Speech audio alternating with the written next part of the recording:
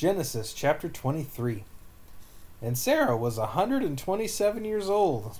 These were the years of the life of Sarah. And Sarah died in Kirjath Arba. The same is Hebron, in the land of Canaan. And Abraham came to mourn for Sarah, and to weep for her.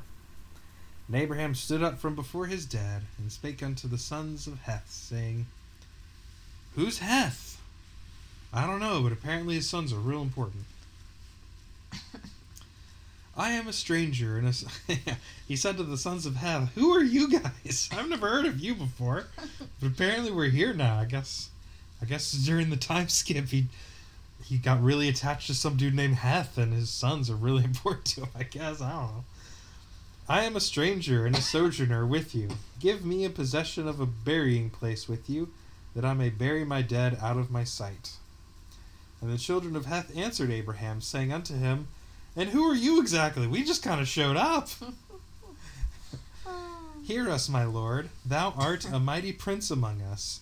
In the choice of our sepulchres, bury thy dead. None of us shall withhold from thee his sepulchre, but that thou may buryest thy dead. Abraham, how do you not have a sepulchre prepared? Did you not think, oh yeah, we're over 120, maybe you should get your affairs in order, Abraham. I know here, once you turn 65, you start getting letters every week being hey, have you got your will in place? Call our law offices. We'll set it up for you. Come on, Abraham.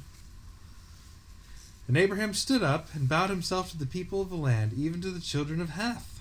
And he communed with them, saying, If it be your mind that I should bury my dead out of my sight, hear me, and entreat for me to Ephron, the son of Zohar, that he may give me the cave of Machpelah, which he hath, which is the end of his field. For as much money as it is worth, he shall give it me for a possession of a burying place amongst you.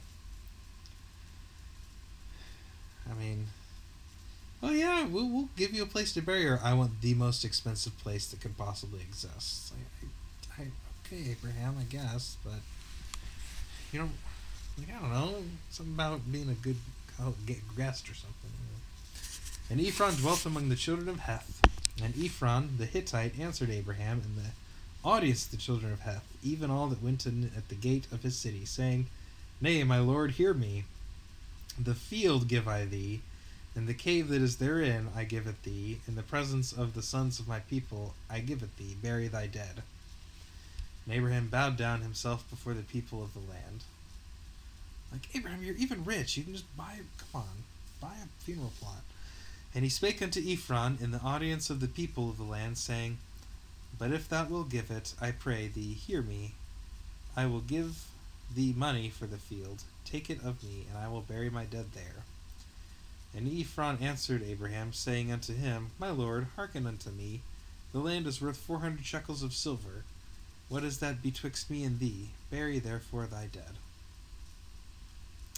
And Abraham hearkened unto Ephron, and Abraham weighed to Ephron the silver, which he had named in the audience of the sons of Heth, 400 shekels of silver, current money, with the merchant. And the field of Ephron, which was in Machpelah, which was before Mamre, the field, and the cave which was therein, and all the trees that were in the field, that were in all the borders round about, were made sure unto Abraham for a possession in the presence of the children of Heth, before all that went in at the gate of his city. And after this Abraham buried Sarah his wife in the cave of the field of Machpelah before Mamre, the same as Hebron in the land of Canaan. And the field and the cave that is therein were made sure unto Abraham for a possession of the burying place by the sons of Heth. End of the chapter.